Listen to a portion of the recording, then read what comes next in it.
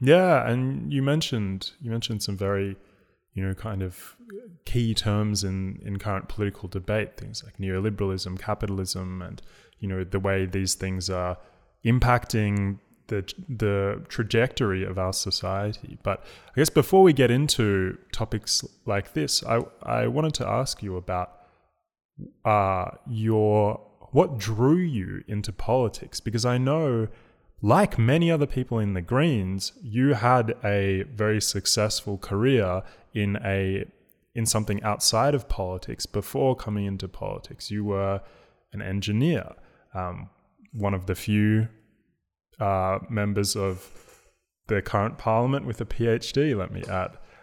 So how did you end up in politics? What drew you into this new direction in your life?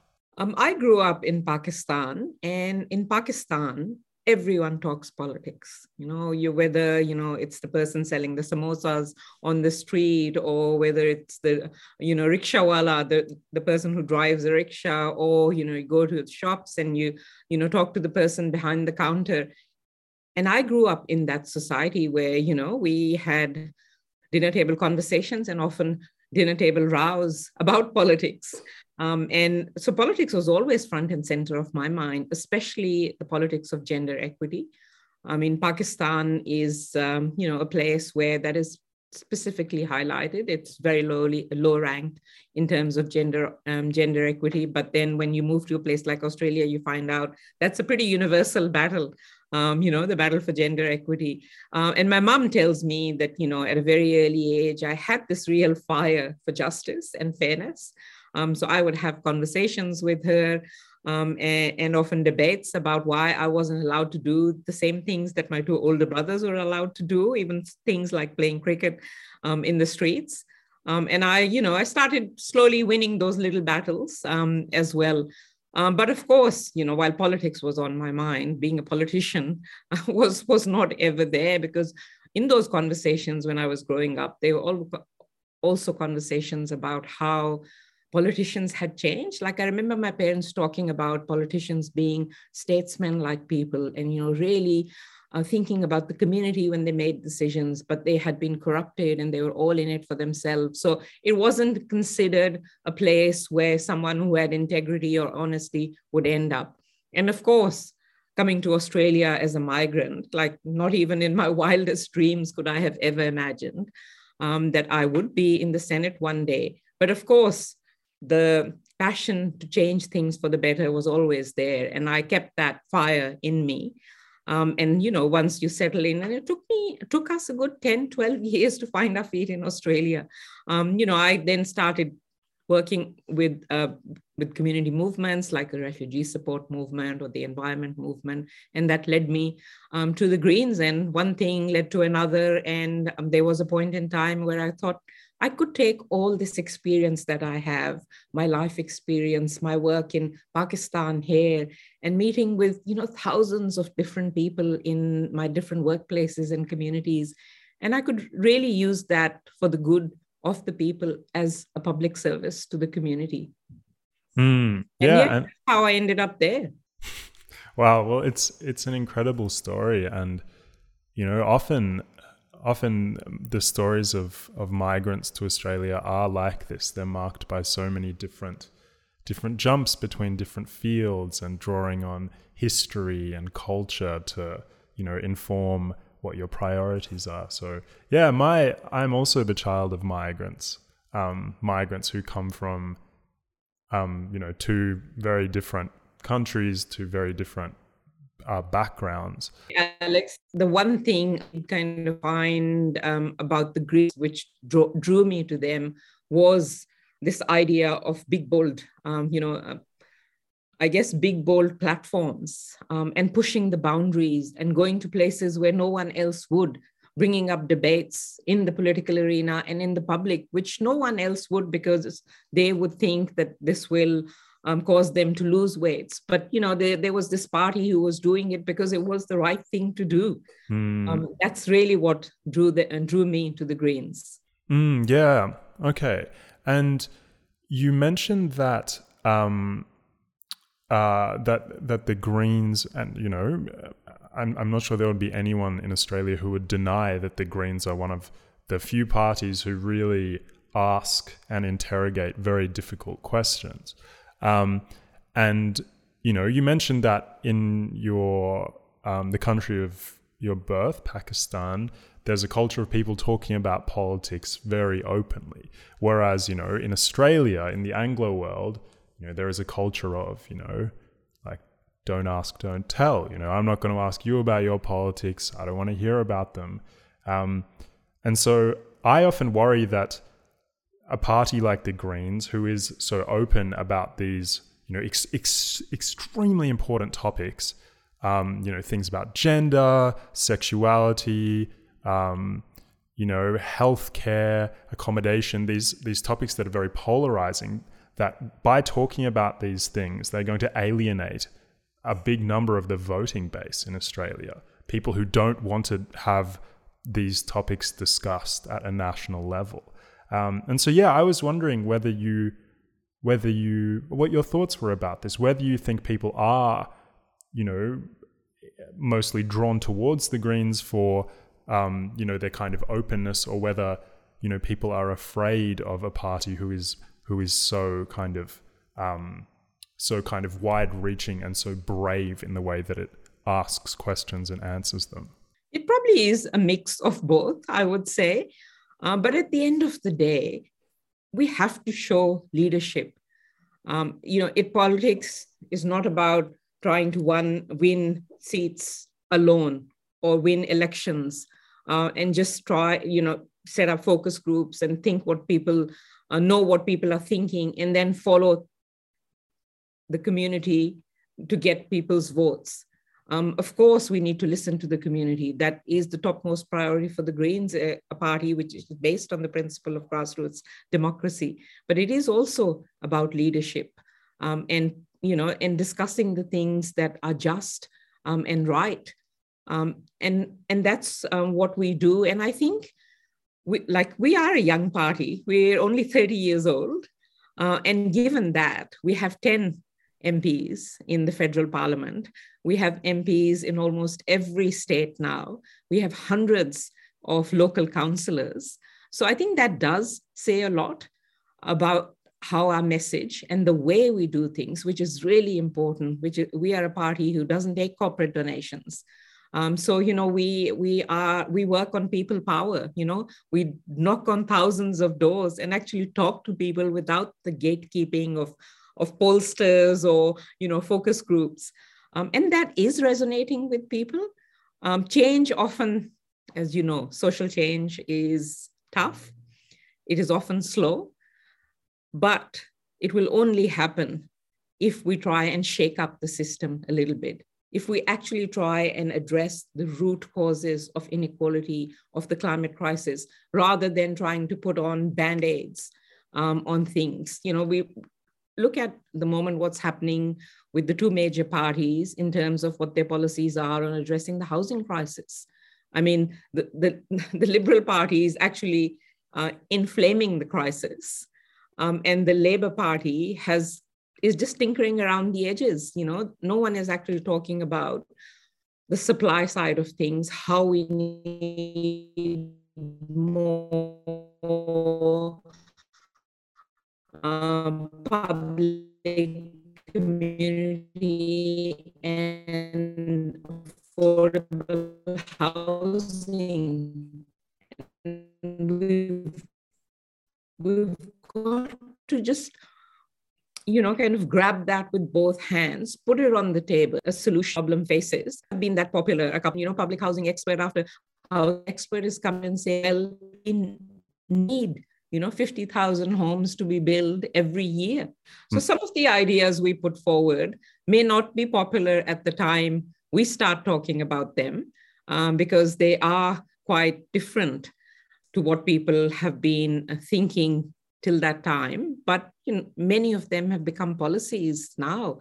I mean, think about voluntary assisted dying, for instance. Almost every state now has that except New South Wales, and we hopefully get that tonight or tomorrow.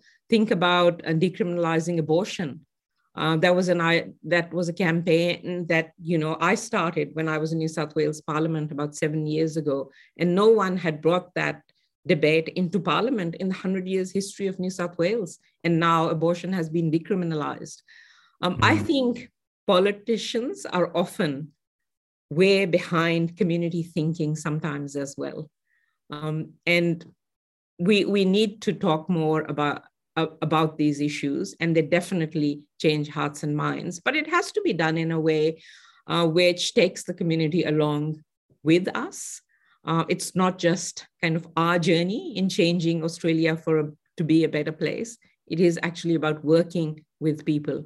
And there are so many wonderful activists who do this every single day for no gain for themselves at all. And, hats off to them. And it is those people that keep me going, Alex, to be frank. Yeah, and you're right, it is such a joy to see, especially young people, get more and more behind parties like the Greens. And I really feel like this is something that I'm seeing more than I have with the previous election, the only one other election that I have been an adult for, which is when Scott Morrison was elected. But I feel like, with the rise of things like TikTok, it's becoming a lot easier for people to discuss and share ideas and information. And something that you mentioned before is the importance of politicians talking about topics that are difficult to talk about. Because if politicians aren't talking about them, then how is there going to be any kind of social change? If it's just the public talking about them and it's never reaching the Houses of Parliament, then how are we going to get any change? So if it is so important for politicians to push boundaries and to ask questions and this kind of thing, do you believe that there is or have you learnt in your experience any way to engage with people who don't agree with what you believe in, who will immediately put walls up and say, no, this isn't for me, this is some this is some lefty who's got no idea what they're talking about? Do you have any idea how or what would be the best way to engage with a person or a group who don't agree with what you're saying from the outset? We shouldn't be afraid of engaging with people who don't think like us. Often we are too quick to put people into boxes of progressive or conservative, left-wing, right-wing. I think people actually are a wild and wonderful mix of all of these things. So I have never been afraid of talking to people who may not agree with me. In fact, I often speak to young people in TAFEs and universities and school, and I actually encourage them to move outside their circle of friends and talk to people who they know may not agree with them. I think that's the idea. And how will we grow our movement if we don't change hearts and minds of people who may not agree with them? Of course, there are, political parties. I can give you the example of One Nation, like far-right parties like that, who tout kind of anti-migrant sentiment and Islamophobia. It's a bit difficult to get past them, but that's not to say that people who vote for them may not change their minds, because parties like this, what they do is they try and cause division, they try and harvest votes, they try and play on the insecurities of people and make migrants or Muslims, demons in this debate. We migrants came here, and on the one hand, we've taken everyone's jobs, but on the other hand, we're also lined up on, social security welfare queues. So they use this division for their own purposes. For me, if there's one light bulb moment where I thought, Alex, that I could actually give up my wonderful career, because I love my engineering. I was teaching at the time. I left teaching and came into politics. If there was one moment that I thought, this is something that I could really do, it was door knocking. It was a campaign where I was a candidate in a completely unwinnable seat. But of course, for us, campaigning is not, like I said, not only about winning. It is an opportunity to campaign and talk to people.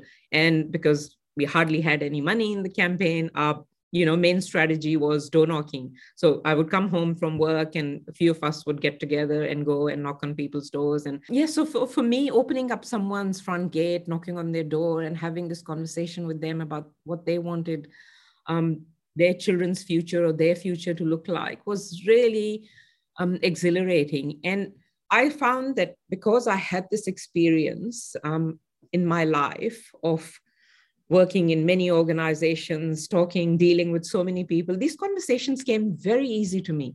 Listening to people, having a chat with pretty much anyone with any view just was really easy. And I thought, how wonderful would it be for me to take these conversations into politics? So absolutely, I think we should not be afraid of people with different views. Of course, when you're not getting anywhere, you can draw the line. but at least be open to that. Because if we want to, as a political movement, if we want people to listen to us, we have to keep an open mind, listen to others, and also, change our minds as well. Yeah, and you're right, like these titles, left, right, center, it's very difficult to accurately pigeonhole someone. And apart from maybe, the United Australia Party, I feel like they're an exception to this rule. That's absolutely right. And we've seen in polls, not just in Australia, but in the US and the UK as well, that, predictions of polling have been quite inaccurate. And I think one of the reasons for that is that people actually are changing their minds. Yeah, and even on on social media, I have seen on, comments on content made by the Australian Greens, on my content, anything about politics, you see people saying that their parents have recently changed their mind because of TikTok, because they saw, something about the environment or something about, something that affected someone in their lives. And so you're right, we aren't these very rigid creatures. And this is often what it seems like conservative politics tries to tell people that they are, that there is only one way of understanding the world, and that there isn't flexibility, and that we have the answers. So yeah, I think one other thing that I wanted to talk to you about was a plan that the Greens recently announced that impacted me very greatly, because it was one of the first times I had seen something like this at the federal level. And the Greens said that they are wanting to build they're committed to making Australia an anti-racist and generally multicultural country, which isn't something that has been clearly voiced by other parties. Other parties often assume that Australia already is an anti-racist and multicultural country.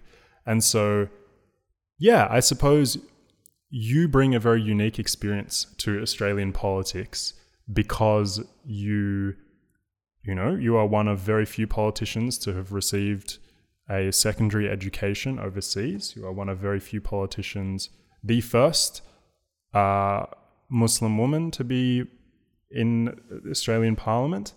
And I'm wondering what it is that you think needs to change about Australia so that it can become a genuinely multicultural country. One of the best things I find about Australia is that people from all over the world, have come to Australia and made it their home. And, I grew up, like I said, in Pakistan, pretty monocultural, I would say. And so just coming here opened a whole new world for me. But, there's something very wrong with the country, which is so multicultural, which has, I think it's about 50% of the people who live here have come from another place or were born somewhere else, and their parents were born somewhere else. And when you look at parliaments, or you look at the media, or you look at places of power and influence, that multiculturalism completely disappears.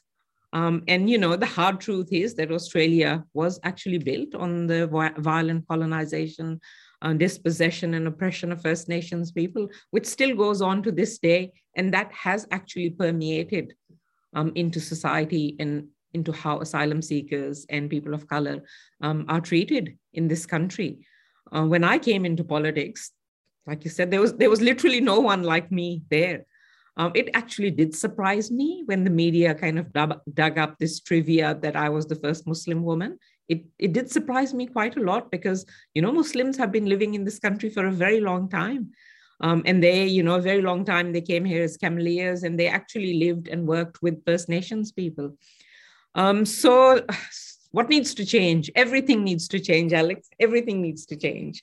But I think political parties need to take some responsibility for the lack of diversity in parliaments. And while the two major parties have quoted multicultural communities for their votes, they actually have done very little to address the issues that our communities face, like racism and discrimination and worker exploitation.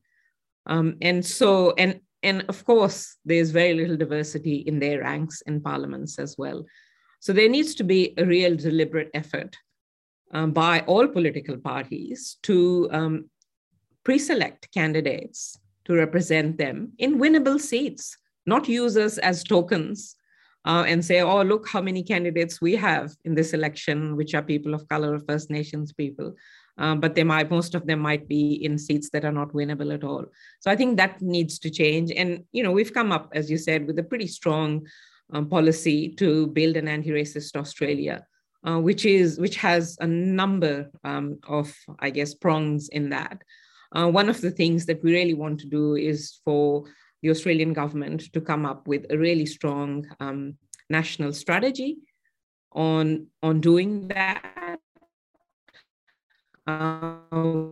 which is obviously about education. It is also about providing funds to communities and local governments to be able to work on this within their communities. Victoria has it won't take just one or two things to change the way Australia is in terms of lack of diversity in men's, or the way, Australia treats First Nations people or people of color. It will take the whole society and the whole of government to make that change. But at the core of it lies truth, treaty, and voice. And unless we can reckon with what the treatment that First Nations people face, and for First Nations people to have justice, I think it'll be very hard for us to move forward on that. Well, Mehreen Faruqi, thank you so much for your time, your wisdom, and your insights. I'm sure all my listeners and myself, we are all extremely grateful for the work you do and for your generosity in coming to talk with me. So thank you very much. Anytime, Alex. Thank you so much for having me. And it's been a real delight to speak with you. And more of this. I hope so. I would really love to chat with you again sometime soon.